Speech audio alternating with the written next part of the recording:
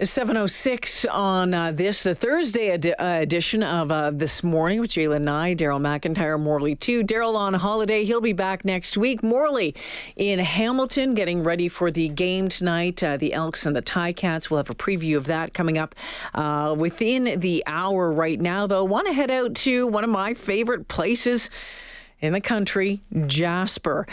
Tourism Jasper is taking a closer look at how artificial intelligence can help optimize their operations and help improve the experience for you. Let's find out how with James Jackson, who is the CEO of Tourism Jasper. Hi, James.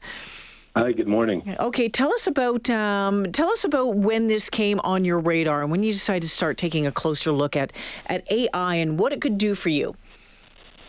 Well, Edmonton is Jasper's backyard. It's our core market. And with the sort of world-class talent that exists at the University of Alberta, we were always aware of the amazing work that AMI, the Alberta Machine Institute of Intelligence, was working on. But, as things started to progress over the last 2 or 3 years, we really started to wonder how we could take things to the next level. And so we had a few of the AMI speakers come to our Jasper Dark Sky Festival, which celebrates a lot of scientific and space exploration topics. But it was really, after last year's presentation and then all the momentum that obviously we've been experiencing, we really decided to lean into the space. And so what are you hoping that AI and, teaming up with Amy can do for Tourism Jasper and for the visitor experience? Well, it's interesting because travel is very complicated. And as a destination organization like ours, we don't own the entirety of the experience coming to Jasper. And that includes everything from basically the moment you get in your car in Edmonton to the moment you get back to your home. And so there can be all sorts of externalities, and those are really hard to manage, frankly. And so we've been investing heavily in data sets over the last few years, but those look backwards at what happened in the past. Everything from how many visitors come, where they're from, hotel performance, how they moved within the park, as well as a host of other marketing-related data. But we really wanted to focus on what will happen in the future. And that's where things like machine learning, which is a branch of AI, will really, really help us sort of maybe not predict the future, but help manage things in a proactive manner. So maybe, on how the vehicles are traveling in the park, if there's instances of, human-animal interaction, all of that sort of stuff? Absolutely. Anything that you can measure, we can start to create a data set for and then start to glean insights from. And so, everything from obviously the number of visitors within the park, that's an easy one. But like you said, how the vehicles are moving within, and we use GPS and cellular data to acquire that, as well as how the wildlife is moving within the park. And then we can start to predict human-wildlife conflicts. There's patterns that emerge.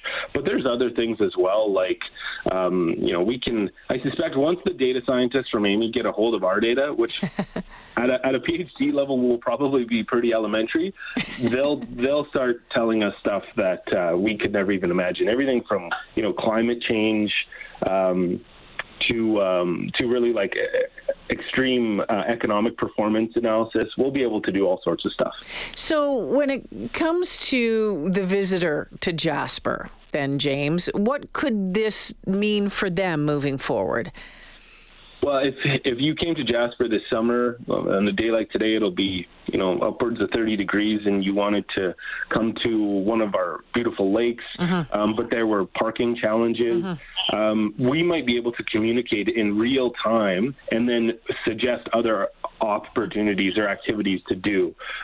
Everything from that to obviously hotel booking performance in, again, real time and in the future, to predictive weather analysis. If you're coming skiing up to Marmot Basin in the winter, everything, again, parking, but we can provide better insights into the snow quality, what the weather is going to look like, if the visibility is going to be outstanding or a little flat. Mm-hmm. So there's a lot of applications. And it just seems like you're on the verge of it. I mean, when it comes to AI, I think we have, those in the AI world, they get it way more than we do. And they're seeing probably way more than we are right now and what we're understanding. But it feels we're just on the cusp of it all. And gosh knows what it's going to mean, what doors it could open for organizations like yours. Yeah, I mean, I'm just a kid from Edmonton with a recreation and tourism degree. So, I'm still figuring this stuff out. I try to play with ChatGPT every day. But I think folks like you and I, it's really just about understanding the immensity of the space and the sort of vague applications of it, and then really starting to educate ourselves through partnerships like we have with Amy. James, have to ask before I let you go, how are things in Jasper right now? I know things are picking up across the province when it comes to, the tourism numbers, but curious to know what it's like from your standpoint as CEO of Tourism Jasper. Yeah, we've been very fortunate. Demand is strong, for sure. There was a bit of a lag on the international visitation after COVID. Last year was predominantly a domestic year, but a record year, believe it or not. And so this year would be, I would say, marginally down, a little softer from last year. But of course, we've got all the increase in costs. Yeah. So that's been a bit of a challenge, like it has been for everybody. But on the whole, things are really, really great in Jasper. Obviously, we've had a lot of rain, so that's helped the fire situation. We're in great shape in that department, and it's pretty much business back to usual, which is really good news. Are you seeing an increase in those international visitors this summer at all?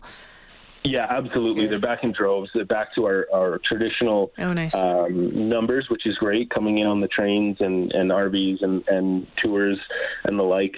But at the end of the day, the majority, about in the low 50 percentile of visitors that come to Jasper are Canadians. Every Canadian owns a piece of this park, and that'll never change. And so the regional market, the Edmonton and Northern Alberta market, your audience is our core market, summer and winter. And so the international visitors are great. They spend a lot. They stay a little bit longer, but we'll never forget who our core audience is. And you're getting into those. It's the middle of August, and then we start to get into fall. Those shoulder seasons, which frankly, I think are some of the best seasons out in Jasper. September, October, November, and then in the springtime. So fingers crossed for continued good numbers out there for you, James.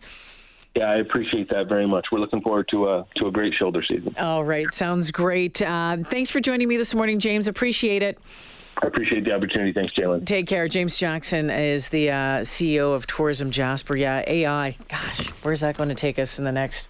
I want to say, you go 5 to 10 years. How about 5 to 10 months, right? It's just changing so much. Cody, have you been on ChatGPT? Of course. Yeah. I can't imagine. What do you use it for?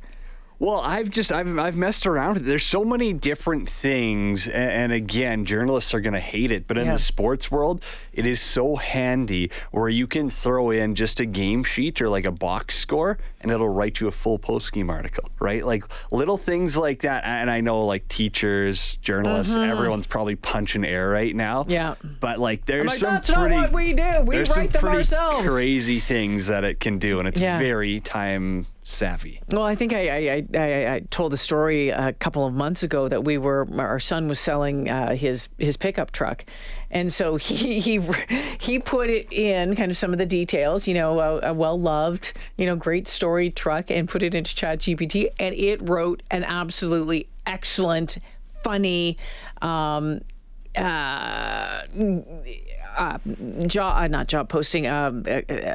listing that got hundreds of responses. It was wild. It was wild to see.